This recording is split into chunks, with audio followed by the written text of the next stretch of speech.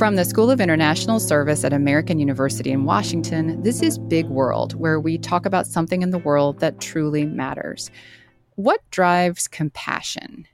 Is it just a response to a perceived need? Most, if not all, of the world's major religions espouse teachings or instruction to help others, specifically refugees. And compassion isn't only based in religion. Atheist organizations that assist refugees exist too. And that doesn't even touch how governments respond to people in need. The international aid industry is a network of government and non-governmental organizations, large and small, many of whom have resources dedicated to helping displaced people. But do we respond to all refugees in the same way? A Pew Research survey conducted just after the Russian invasion of Ukraine showed 69% of U.S. adults strongly or somewhat supported accepting Ukrainian refugees, while a similar survey conducted just after the U.S. withdrawal from Afghanistan showed 56% of U.S. adults strongly or somewhat supported accepting Afghan refugees. What explains that difference of 13 percentage points of support? Where does compassion meet entrenched bias? And what does it mean for certain refugee populations? Today, we're talking about how the world responds to refugees and whether those responses are biased. I'm Kay Summers, and I'm joined by Tazreena Sajjad. Tazreena is a professor here at the School of International Service. Her areas of expertise include refugees and forced displacement. Her recent publications include Once We Were Refugees, Security, Solidarity, and a View from the Global South in the Journal of Refugee Studies.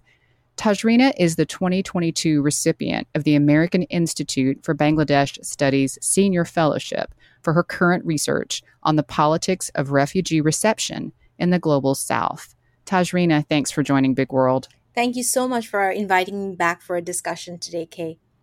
Yes, it is wonderful to have you as always. Tazreena, want to talk a little bit about the Rohingya, a Muslim minority ethnic group in Myanmar.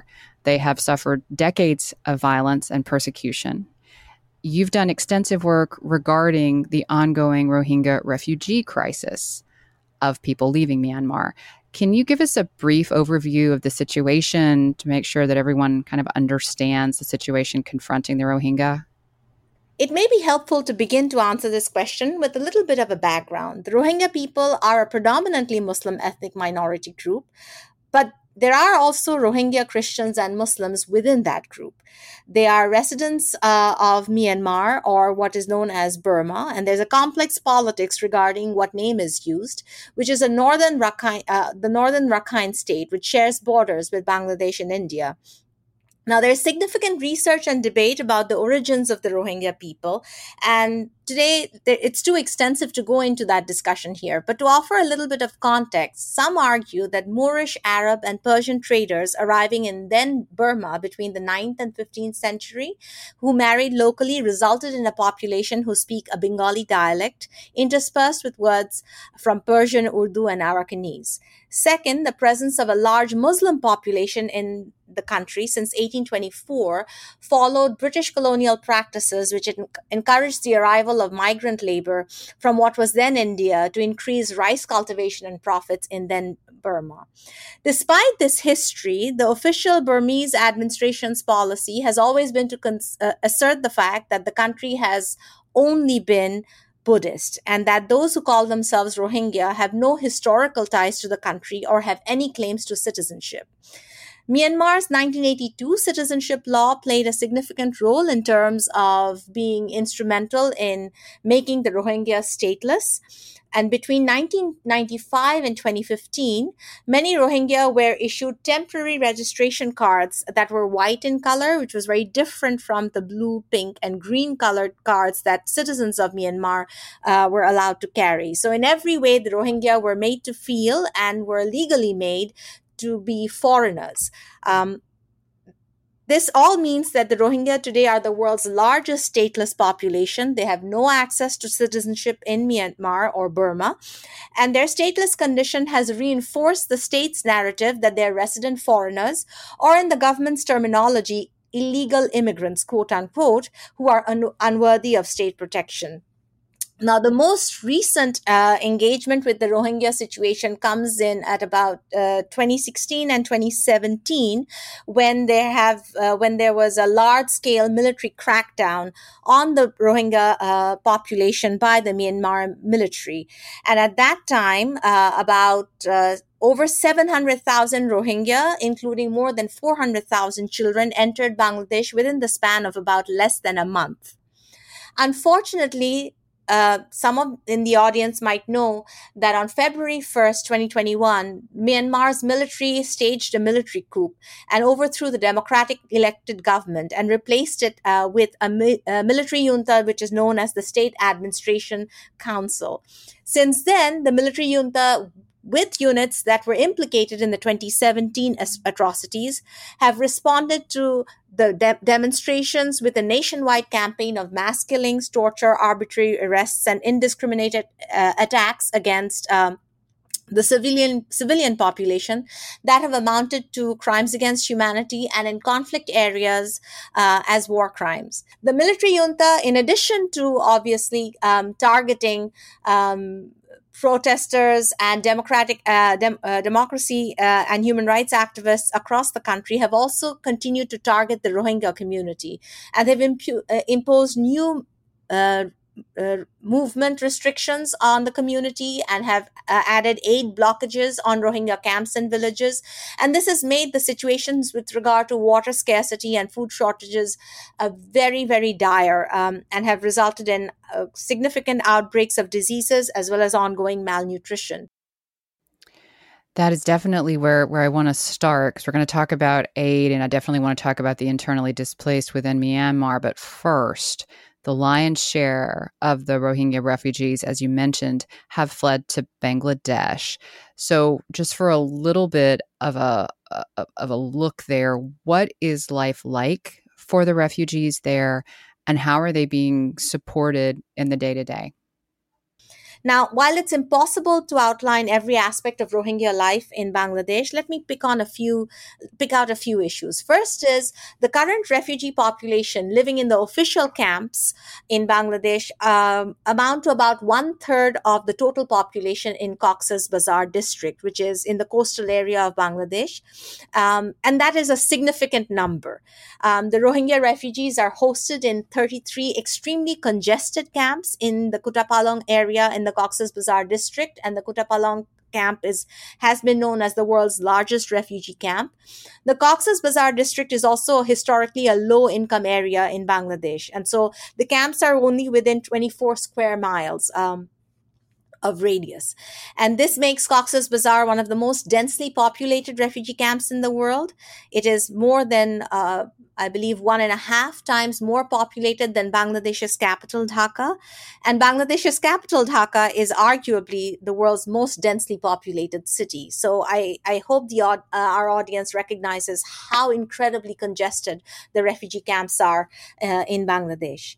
The UN also actually provides certain guidelines in terms of what makes a refugee camp livable. But 19 of the 33 camps in Cox's Bazar actually function below the UN guideline. Overcrowding is a huge reason for this. This means that particularly the children and the elderly have remained vulnerable to poor sanitation conditions and to the spread of diseases, not to mention the extremities of weather, including heat and high humidity during the summer months. And then in terms of water sources, 22 of the 33 camps are operating within the UN standard, which means there are several camps left that operate below the UN standard. There is a dense, complex, and very professional network of collaboration between INGOs and NGOs in the refugee camps. through which basic services are provided for the children and for the elderly and for the civilian population. But despite this, there are still outbreaks of diseases. Certainly, the pandemic was a very tense time in the camps. There are cases of malnutrition, and because of a complex range of factors, educational opportunities remain limited. And so, exploitation and violence remain the everyday lived experiences for many people in the camp, including, of course, realities of gender based violence, child marriage, and child labor. And Tazreena, you and I spoke on the first podcast episode that we did together a few years ago about the countries that host the most refugees and how it's not the ones that necessarily people in the West would think based on coverage. And Bangladesh, as you mentioned, is definitely one of the largest hosts of displaced people, refugees in the world. I think anyone who would judge their response in any way would be well served to remember that this is a country that has many of its people who live in poverty and has been dealing with the influx of the Rohingya since, as you said, the 1970s. So it is incumbent on other countries and international organizations who are not hosting the refugees to help these Rohingya refugees who have fled Myanmar and also to help Bangladesh. So how are other countries and international organizations working to help the Rohingya who have fled Myanmar? Thank you, Kate, for this question, because this is a really important one. One is the fact that, Bangladesh has its own complex political, economic, security, and environmental challenges. And so to be a refugee host also means that the door has been open for a different dimension of these challenges, as well as opportunities in terms of, how negotiations, political, social, and other types of negotiations have been happening with regard to being such a large refugee host country. One of the things to keep in mind is now Bangladesh is regarded as a low middle income country, so it doesn't struggle with, the immediate devastation of war and immediate consequences of large scale poverty that we have seen Bangladesh struggle with in the 1970s and 1980s. And so it does have a specific dynamics that we need to sort of consider, and the commendable strides it has made in several aspects with regard to its own population. One of the things that I will talk about, of course, is the role of international actors, but I do want to acknowledge the fact that Bangladesh's response, not just the government of Bangladesh's response in terms of opening the borders, but a lot of the local community actors, the local civil society actors, and the role of national organizations that have responded to the crisis. So the world's largest NGO comes out of the global south, and it actually was founded in Bangladesh, and it's called BRAC, and it was one of the first responders to the crisis on the ground and continues to be involved in several large-scale projects in the camps. And I also want to mention that nearly half the members of the joint response plan that exists for the Rohingya are actually national organizations from Bangladesh. From the government side, you also have the Ministry of Disaster Management and Relief, the Ministry of Environment, Forest, and Climate Change, and then the government also put together the Refugee Relief and Repatriation Commissioner. And so it is a complex network of national organizations and national actors who are involved.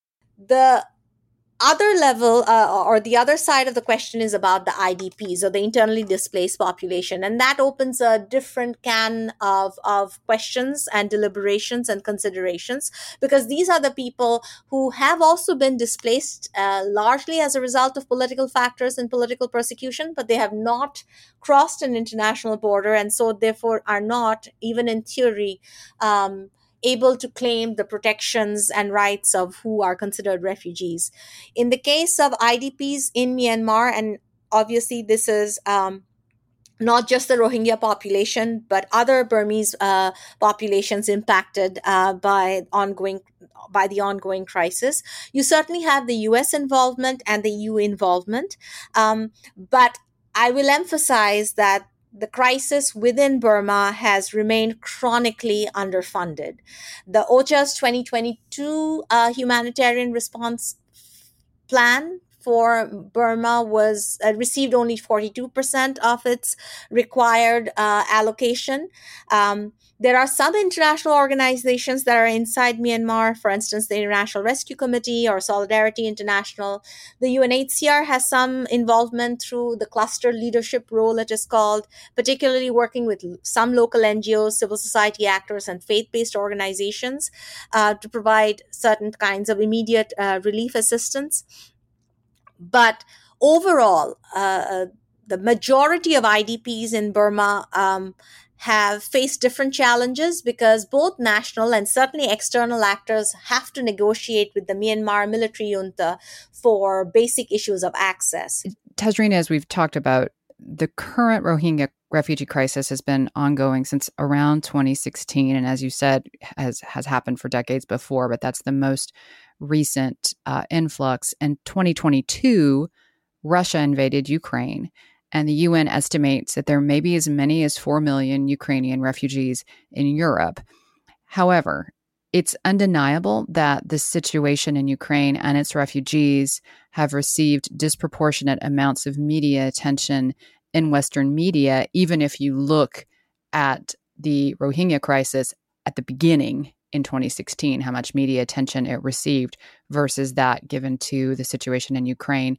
Why do you think there is a disparity of media coverage of these two crises?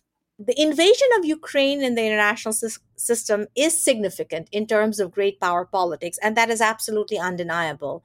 It clearly illustrates the fact that Russia has growing military and political ambitions vis-a-vis Putin's vision for the country on the international stage. And the invasion is therefore a source of great concern to the existing status quo, that is, US's position in the world and Western Europe's um, uh, uh, sense and concerns about both regional and global security. Western Europe is also seen to be the main heart of the international system outside of the United States, and the status quo in terms of what we understand the world to be. And so there is this idea that any disruption by an aggressive actor that threaten modern liberal democracies need to be halted at any cost, and certainly that explains a lot of the prioritization of Ukraine and the kind of response Ukraine has received militarily, politically, and certainly in terms of media coverage. At another and even deeper level, we do need to sit with some uncomfortable questions. We have to ask why, despite the rise of other regional powers, or the fact that the international system does comprise of so many countries, and the fact that we as a global community face so many crises, why we only center Europe and in the way that we see and understand the world in which we live. So if we were going to critically examine media coverage, we have to ask the question of whose security and what kind of security is being privileged, what types of intervention and invasion are considered particularly disruptive and a threat to international security, what kind of aggressive military actions and their consequence don't necessarily merit the same level of condemnation and concern. And then it also asks us to reflect on who are constructed to be similar to us and therefore more deserving of our compassion and moral outrage, and who, based on our perceptions of distance and difference, seem less worthy of our empathy. So if you were to draw on that reflection, then it becomes clear that the differences in media coverage is not just in terms of Ukraine and the Rohingya crisis or Afghanistan, which captured world attention for a short period of time, but also in terms of other pressing crises, which have received far less attention even compared to Afghanistan or the Rohingya. Along a similar vein, and in light of recent research that has also been coming out, we still need to question why and how we consider people further away from us geographically as being too different and too used to poverty and war to not merit our attention.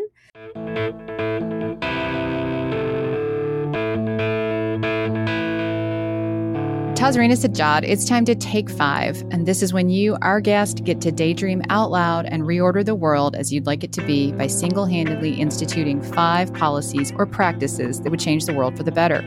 We've been talking about disparate global responses to the suffering of different groups of people.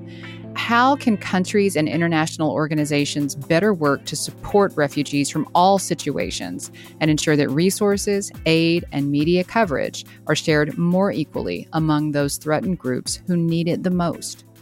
A tragedy is a tragedy no matter where it happens and to whom it happens, and hunger is hunger no matter how far a person is struggling with it. It is unacceptable that so much of aid can go to military assistance in one context when food rations are being drastically reduced in others, resulting in absolutely disastrous outcomes. So I think it's important for us to sort of think about the fact that it's not to take away military assistance or humanitarian assistance from one context, but to ensure that drastic cuts are not made in contexts where people who may not mount to the level of geostrategic importance are made to suffer as a result of calculations with regard to great power politics.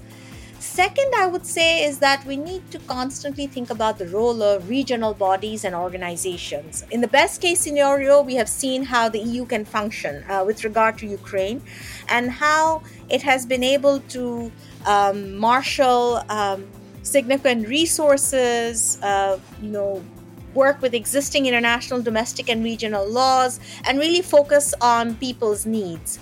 The third, I would say, is the role of local communities and national NGOs. The Bangladesh experience with the Rohingya certainly has highlighted that low middle-income countries can and are able to respond with innovation to a displacement crisis. And they are capable of making complex political calculations. Bangladesh has certainly received quite a bit of the thank you notes, but there needs to be far more effort to support and coordinate with these countries and allow the space for them to take leadership, which means that they should be allowed to center their concerns, they should be allowed to highlight their limitations and their capacities, and their proposals, as in the case of Bangladesh, having put together multiple proposals at the UN General Assembly, should be listened to. Along with this, I would say there needs to be a deeper reflection and stock taking of the heavy-handed approach and engagement of INGOs and donor countries in local contexts. This is not to say INGOs are not needed and donor countries are not needed. We live, as I mentioned multiple times, we live in an aid-dependent world, and the specialization and the skills of INGOs and the funding that is provided by donor countries are important. And sometimes the donor countries are very important in putting pressure on refugee-receiving countries with regard to human rights protections. But what kind of footprint do they have in a protracted crisis? How much resources are allocated for international presence as opposed to what local actors and national actors and local communities receive? The fifth is the role of the media. We've talked about media quite a bit, but media is a catch-all phrase. And today, the sources of information and disinformation is significant and large and growing. We also don't take into account, we normally, when we talk about the media, we allude to the Western media, but media is local, media is international, media is regional. And the fact that all of these different forms of media cover news differently. So in order to be relevant and informative and useful, media has to broadly continue to engage with more thoughtfulness about how crises are covered. Journalists and reporters certainly get a lot of intensive training about biases, but the Ukrainian crisis painfully demonstrated that the assumptions and prejudices can easily expose themselves and create grounds to question media integrity. So the media has to be more careful about the use of its images, the ethics of staging of images in order to produce a certain narrative, the use of specific words when a crisis is covered, as well as, of course, bringing in more perspectives, not just of of the refugee as a quote unquote victim, as not just of a local actor, as a passerby, or as a witness to a crisis, but the voices and perspectives and the expertise of local journalists, regional and national specialists on the ground who can speak much more knowledgeably about a crisis. And that would definitely create a much more informed audience about the things that are happening in the world today. Thank you.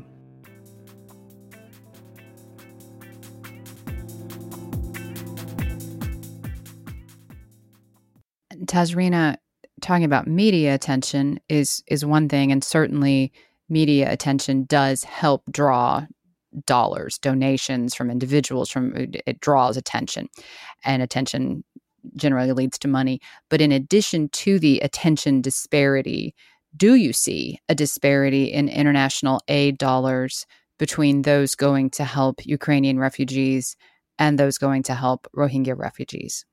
According to Kiel Institute for the World Economy, and I hope I have pronounced the name correctly, it's a German research institute, and they found that the Biden administration and the U.S. Congress have directed more than $75 billion in assistance to Ukraine, which includes humanitarian support, financial support, and military support. This does not, by the way, include all other war-related U.S. spending, including, for instance, aid to allies. But between the period of January 24th, 2022 and July 31st, 2023, $3.9 billion have been sent to Ukraine for humanitarian relief only. This is for food assistance, healthcare, refugee support, so on and so forth. If we look at US assistance with regard to the Rohingya, we actually have to take a broader context into consideration, because the crisis in Burma, Bangladesh, and the region have all been taken together. And the US total assistance for those impacted by the ongoing crisis since August 2017 has been 2.2 billion. So 2.2 billion from 2017 to till now, 2023, compared to 75 billion in total, but certainly 3.9 billion in humanitarian assistance within the span of a little under 1.5 years. Now, this is absolutely true, as I mentioned before, that Bangladesh at the level of the government and from the NGO and civil society sector has demonstrated significant professionalism, capacity, and innovativeness in dealing with the challenges of immediate refugee reception and meeting the needs of refugees over time. But this is a fast growing young population, and this is a population that has been made aid dependent as a result of global dynamics of how aid works and how crisis works.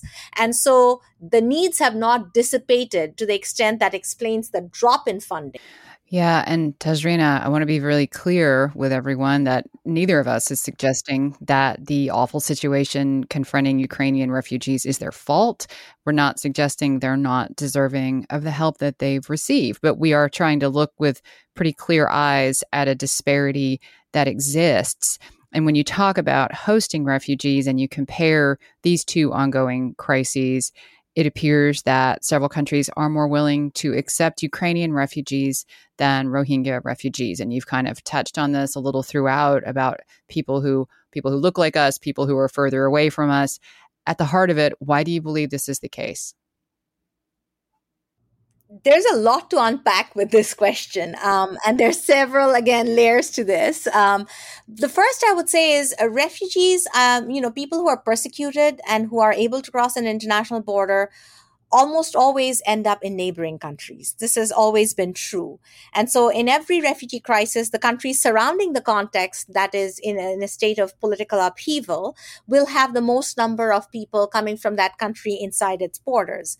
So this will be as a result of geographical proximity, geostrategic calculations of the country that is either accepting or refusing their entry, the historical relationship between the host country and the country in crisis, the historical relationship between the people of the receiving country and those who are arriving, perceived sociocultural, linguistic, and political ties between the people of the two different contexts, domestic pressures, adherence to international and national laws regarding refugees and asylum seekers, and existing means of protection of refugees, and the speed and ease with which people can cross a border to seek sanctuary. So, all of these factors are important for us to consider as to why refugees end up in the places that they do. So, at one level, the two situations are not comparable because geographically they are so far apart. And then a large proportion of Ukrainians have arrived in the US, initially through the southern border, even when Title 42 was in place. And for Ukrainians, an exception was made to allow for their entry. And then later on, through other venues that were made available to the Ukrainian refugee population. But if we have to consider other things, we need to start thinking a little more analytically. First is the geopolitical importance attached to refugees themselves.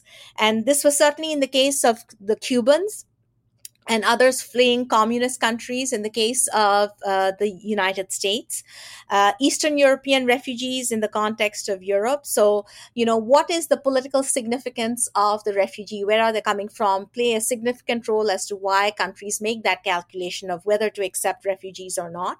And so acceptance of Ukrainians is both a symbolic and political measure. In that context, Ukrainians have significant political currency in that their acceptance signals a pushback against Russia's aggressive and military incursion. It also signals to Europe to Russia that Europe is united, and the US also stands against Putin's ambitious designs in Europe and perhaps beyond. There is also the expectation and understanding, either implicit or explicit or both, that accepting Ukrainians is a temporary measure, that once this dust settles and once the situation goes back to some form of normalcy, they will be able to return to Ukraine. In contrast, the Rohingya are largely a very poor community, and they have very little geostrategic importance, either in Southeast Asia and certainly for Western countries. Accepting them adds no political value or leverage to countries that may be open to accepting them. The other aspect is that the Rohingya are also a stateless population, and that means they have no citizenship, and Myanmar, Burma has shown absolutely no interest in providing them with citizenship. So, you know, countries are very much aware that taking in the Rohingya is a long-term commitment and it's not a temporary situation. This certainly does not mean that the Rohingya are not there in the thousands across India or Malaysia or Indonesia, but compared to the kinds of protections, for instance, Ukrainians have been able to receive in Europe as a result of regional protection mechanisms, international law, national law, so on and so forth. Most of Rohingya living in South and Southeast Asia are not protected by different types of national laws or gaps in national laws or gaps in international laws. And so they live as undocumented people. They are in the informal labor sector, and they're treated as unwanted economic migrants. That means they remain a very non-desirable community. I mean, it is important that we also address questions of racism and Islamophobia and securitization and criminalization of refugees, because these factors do play a role here as well. There is significant racism and prejudice against the Rohingya community, including in Southeast Asia. We cannot certainly deny the fact that Muslim migrants and refugees, by and large, are some of the most unwanted and undesirable communities in the world today. We've seen this in the context of policies in Europe, when we have seen, treatment of Afghans, Syrians, Iraqis, so on and so forth. We've seen this in the context of the United States, and it does have echoes in other contexts as well. So Islamophobia does play a role in terms of the extent to which countries are open and willing to welcome the Rohingya in different contexts. If we contrast that to the Ukrainians, they are perceived as the perfect victims of an aggressive actor. And so there's very little reflection on how prominent protection mechanisms, as I mentioned before, national, regional, international, mechanisms that exist, the legal pathways that have been created, even if they are temporary, create a very different reality for Ukrainians to be able to become economic actors, to gain access to jobs, to access education, to access some form of integration in the societies that they are entering into. This is not to say that there are no challenges, but the fact that there is a plethora of protections and legal pathways for Ukrainians, and that puts them in a very different trajectory from the Rohingya in terms of both perception as well as in terms of their lived reality. Tazreena Sajjad, thank you for joining Big World to discuss refugees, aid, and disparities in treatment. It's a complex issue, and I thank you for digging in, trying to help everyone understand, help me understand how these disparities come about and what they mean. It's been a pleasure to speak with you. Big World is a production of the School of International Service at American University. Our podcast is available on our website, on Apple Podcasts, Spotify, and wherever else you listen to podcasts. If you leave us a good rating or review, it'll be like a notification that your flight home for the holidays is on time and you just got upgraded to business class. Our theme music is It Was Just Cold by Andrew Codeman. Until next time.